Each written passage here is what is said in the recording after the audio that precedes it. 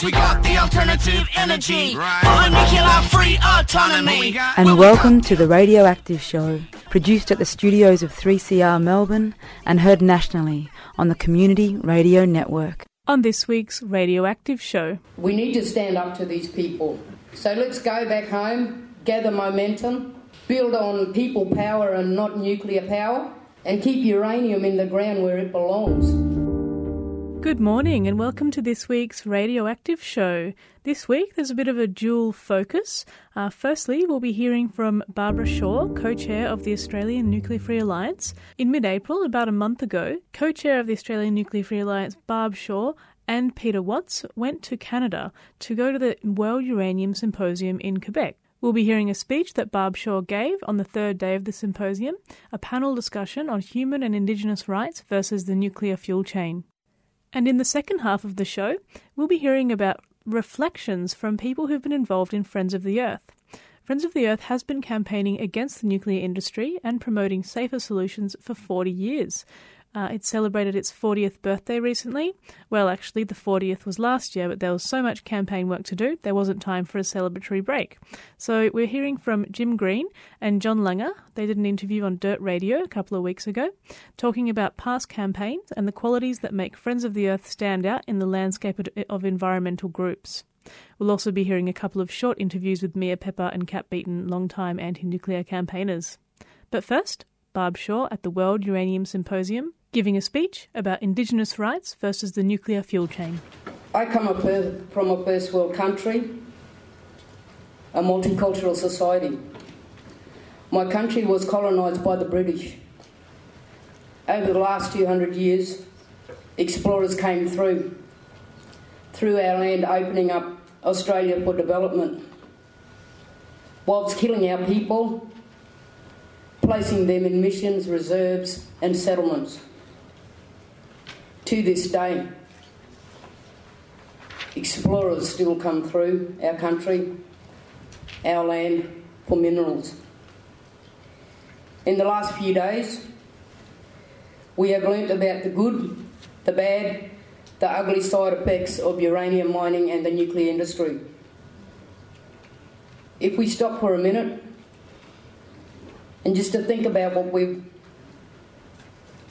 learnt over history and the historical events associated with uranium mining and the nuclear industry.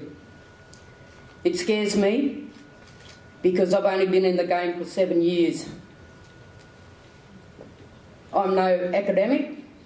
I speak from the heart and live on my country.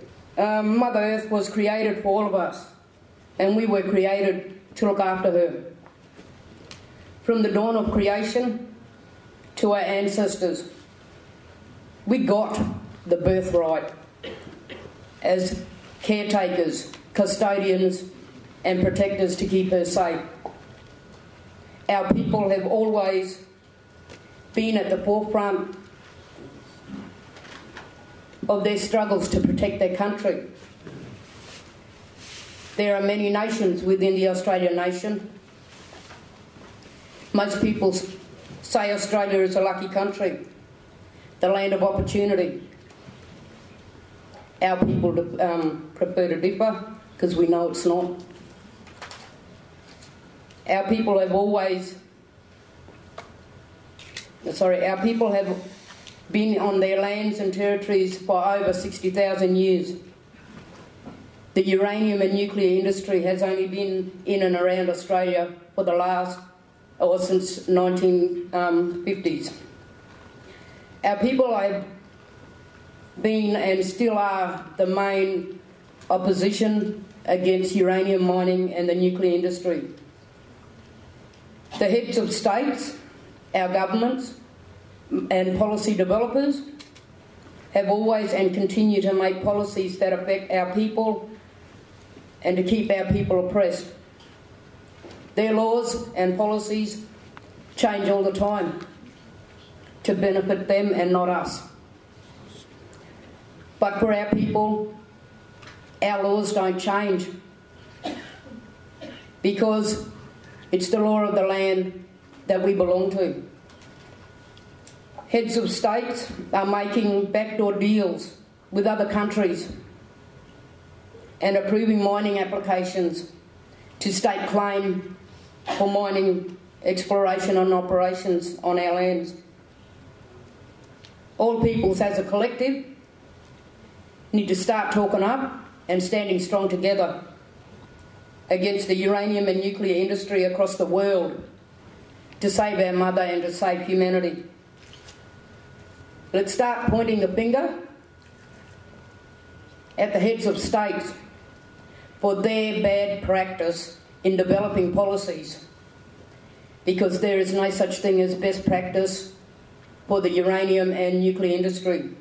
I don't want to be a preacher preaching to the converted, but seriously, the non-Indigenous peoples that live in our countries needs to start using and quoting from the United Nations Declaration on the Rights of Indigenous Peoples to start supporting the Indigenous or First Nations peoples' fight and struggles against the heads of state. September 13, 2007, the United Nations General Assembly endorsed and adopted the United Nations Declaration on the Rights of Indigenous Peoples. But unfortunately, Australia, where I come from, was one of 4 countries whom did not support it, but now supports it in principle. The United Nations Declaration can be used as a tool and a guideline for our people to enforce and exercise our rights as Indigenous peoples. We also can use the United Nations treaties and conventions by keeping our heads of states accountable for their actions. A clear example of what's been going on, the Mirarr people in the top end of where I live in my state have now taken their fight to the United Nations. So they've actually taken their fight to an international arena, because we know that we don't have friends in our own backyard. These include the rights under the UN Declaration on the Rights of Indigenous Peoples, the International Convention on Civil and Political Rights, the International Convention on Economic, Social and Cultural Rights, and the ILO Convention 169. So we do stand up for our country, but it's the matter of where we take our fight. Our government wants to expand their mine and go underground, but they're standing up and saying no. Jeffrey Lee of the Koongarra Nation, this is neighbouring country to here, our government, so our heads of state, has been humbugging, trying to make deals with other people, but he's just saying no. So no uranium mining in his country. And I'll use a quote from him as well. "When you dig a hole in my country, you are killing me. I don't worry about money at all." So clearly Jeffrey Lee can see that money does not worry him. He'd prefer to live off his land, and the land makes us richer. If you've just tuned in, you're listening to The Radioactive Show, and you're currently hearing a speech given by Barbara Shaw, co-chair of the Australian Nuclear Free Alliance, that was given a month ago at the World Uranium Symposium in Quebec, Canada. I guess now the situation with Australia, our head of state, encouraged by, I guess back home I would say puppets to the government, believe that Australia could be the world's international waste dump site. I live on the oldest beach in the world and the driest, but I still go out and walk and live on my country. I still go out and hunt on my country. The heads of state did not come knocking on my door and asking me if I would go in partnership to sell off uranium to other countries. He did not come and see me and have a cup of tea with me on my country, eat my bush food, and ask me if I wanted a nuclear waste dump on my country. So looking at and hearing about what's been going on across the world, we need to stand up to these people. So let's go back home gather momentum, build on people power and not nuclear power, put people before profit, and keep uranium in the ground where it belongs. Thank you. You're listening to The Radioactive Show, and you just heard from Barbara Shaw, co-chair of the Australian Nuclear Free Alliance. That was a speech she gave in Quebec City, Canada for the World Uranium Symposium. The panel discussion was on human and Indigenous rights versus the nuclear fuel chain. From April 14 to 16 this year, communities from all over the world gathered in Quebec City, Canada for the World Uranium Symposium. The symposium addressed a broad range of issues related to the nuclear fuel chain, including uranium mining, radioactive waste, Aboriginal rights and nuclear weapons proliferation. The Australian Nuclear Free Alliance was invited to contribute stories of nuclear resistance and the impact of the nuclear industry on Aboriginal communities in Australia. Barb Shaw and Peter Watts, co-chairs of the Australian Nuclear Free Alliance, both travelled to Quebec City for this symposium. If you'd like to see some of the blog updates from the World Uranium Symposium, as well as videos of Peter Watts and Barb Shaw giving speeches, you can go to amfa.org.au/tour 2015-2. That's amfa.org.au/tour 2015-2. For many people in Australia who are interested in helping the environment, they look to Friends of the Earth. Friends of the Earth has been campaigning against the nuclear industry and promoting safer solutions for 40 years. It recently celebrated its 40th birthday. And on this week's show, we'll be hearing an interview between 3CR's Dirt Radio presenter, John Langer, and FO's national nuclear campaigner, Jim Green. Jim talks about past campaigns and the qualities that make Friends of the Earth stand out in the landscape of environmental groups in Australia. Jim Green gives us some insights and history into Friends of the Earth anti-nuclear campaigning of the last 40 years. Jim's a long-time national anti-nuclear campaigner with Friends of the Earth. He's got a background in public health and science and technology studies.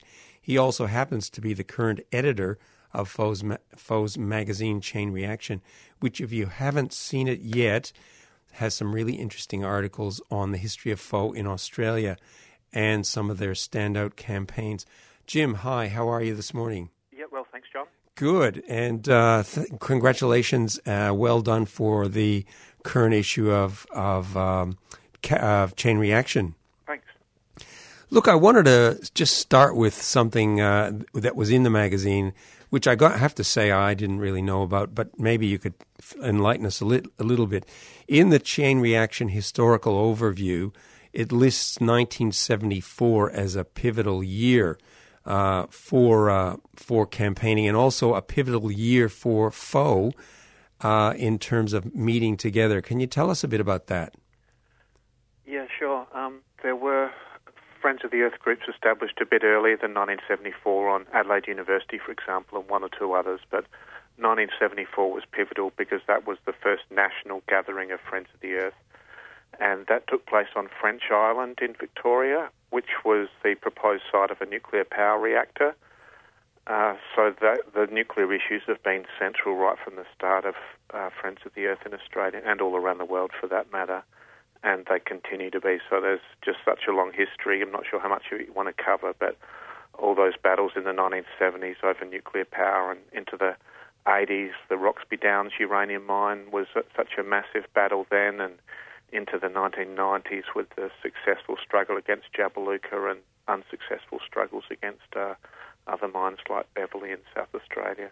I think one of the things that I guess is interesting for me, and I have to say I was living here. You can hear from my accent. I'm not originally from Australia, but 74. I don't remember the 74. 74. The proposal to set up a nuclear reactor in Victoria.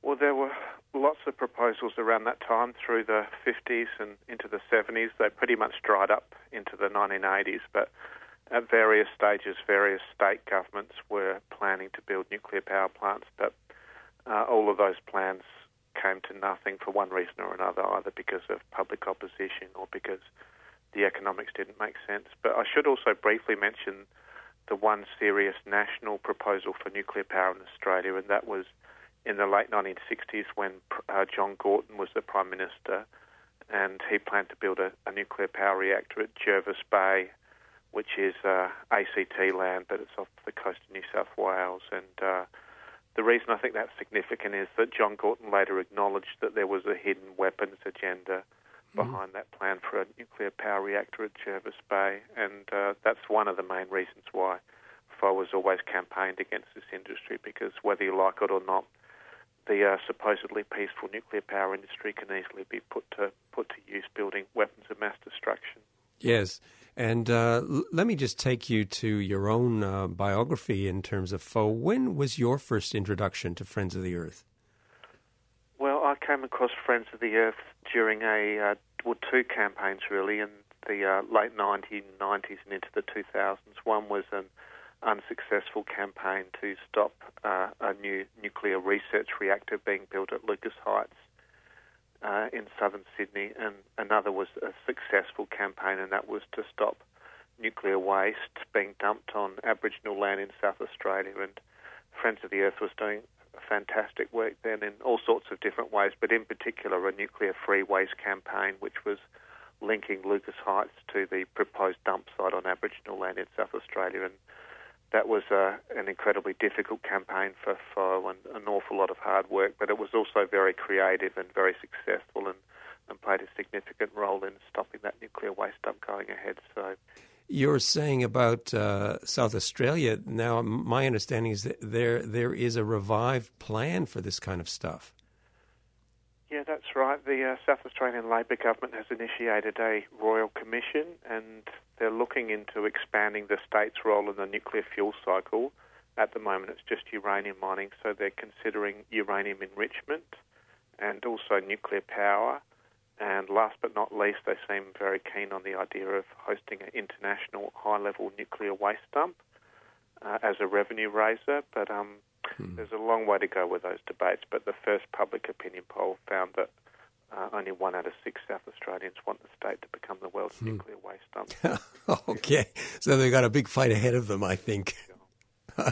Where are these ideas coming from? Is it simply... is it partly expedient? I know there's, there is uranium mining in Australia, but also kind of political expedience as well. Yeah, the manufacturing industries are in trouble in South Australia, so there's certainly some concern about the economy and some idea that you could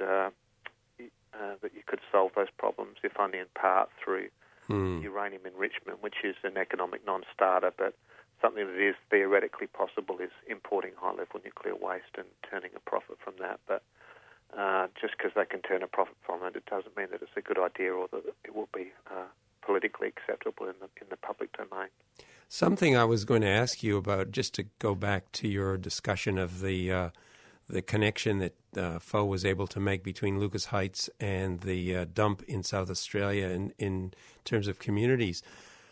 This was sort of, I just turn it to issues of communication. A lot of campaigning clearly has to do with communication and stuff. Was that a period when the internet for campaigning was around? My sense is that the anti-nuclear campaigning for FO is quite diverse, has a number of different centers around the country. The question I was going to ask you, because you have been involved in it, how do you pull those communities together into a kind of a grouping that has solidarity? Yeah, that's a good question.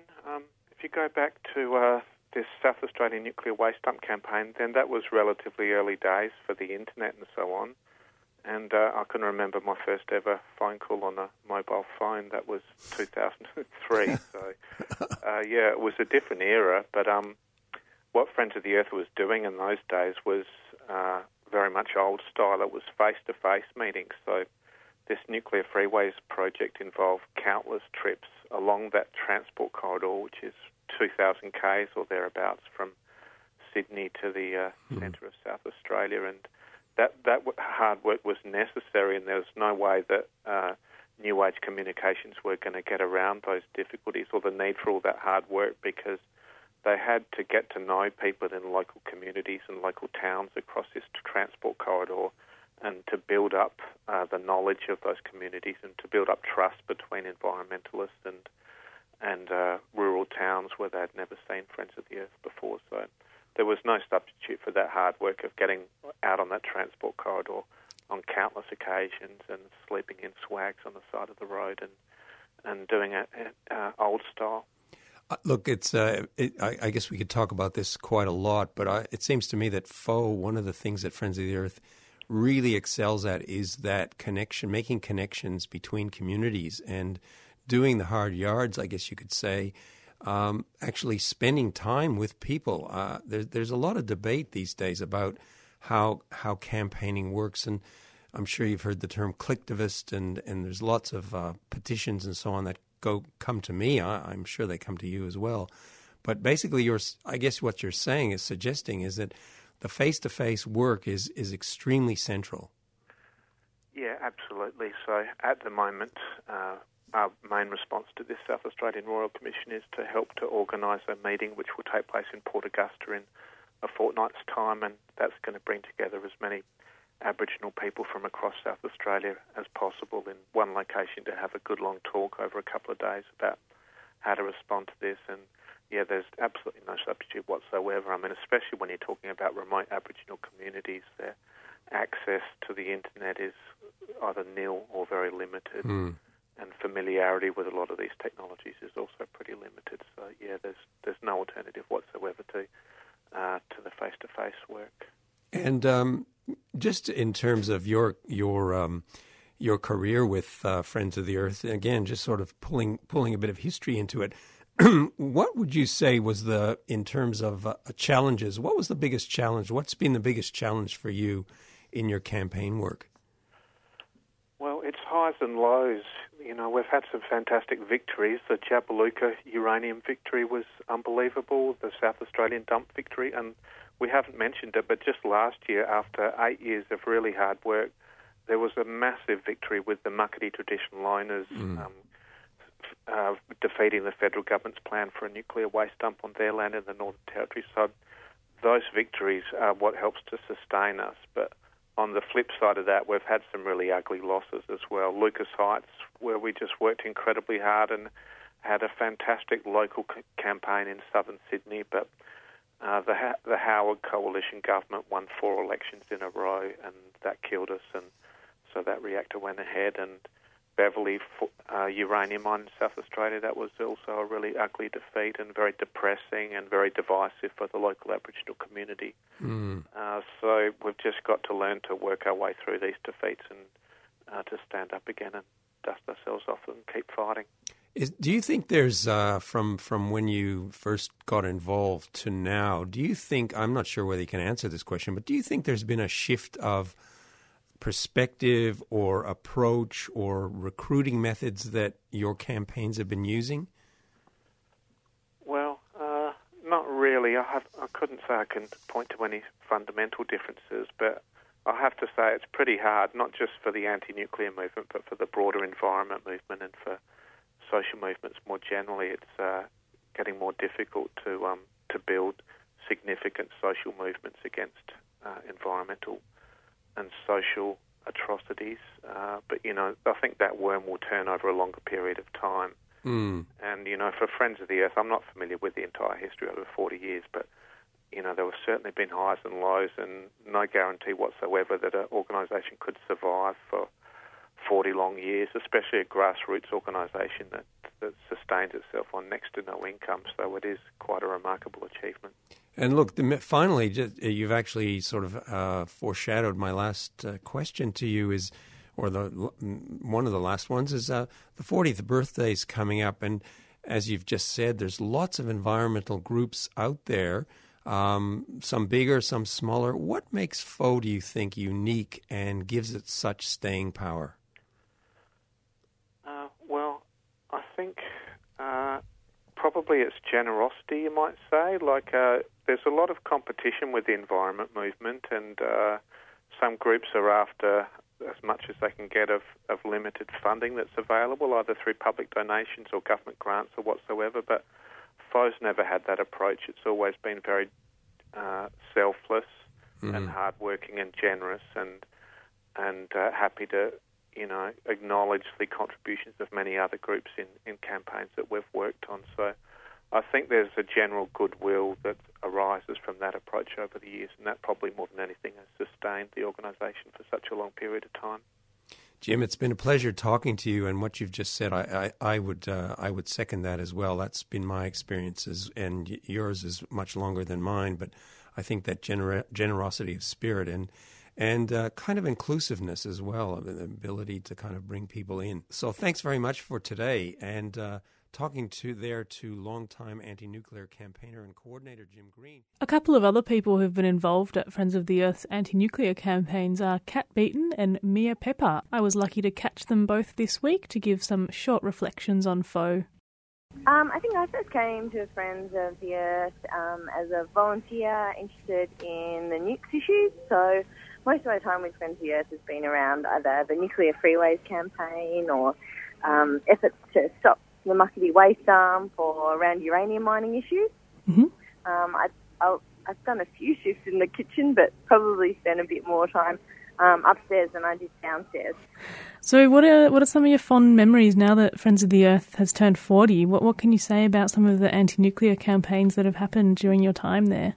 I think something that always stood out in my mind so much about FOE was no matter how far you went around Australia talking about nukes, everybody knew FOE.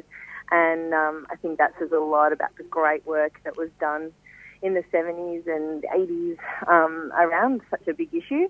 But I really loved it, travelling so far from home, from Melbourne, and people would smile when they'd hear Friends of the Earth or ask, hey, what's happening at Friends of the Earth? Or what about that FOE group? So I think that just says a lot about an organisation.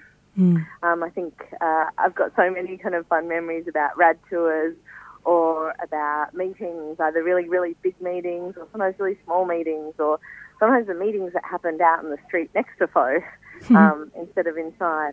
But lots of very fond memories, and really love spending time there. Such an inspiring and welcoming and open space. Awesome. So if you had to pick like one memory, what would it be? I think I have such a fond memory of watching the buses leave from Smith Street to go on the rad tour, and all the boxes of soy milk and the boxes of food and the people there, and seeing these busloads of people heading off on a big adventure from Smith Street. I really loved. That's a really awesome memory.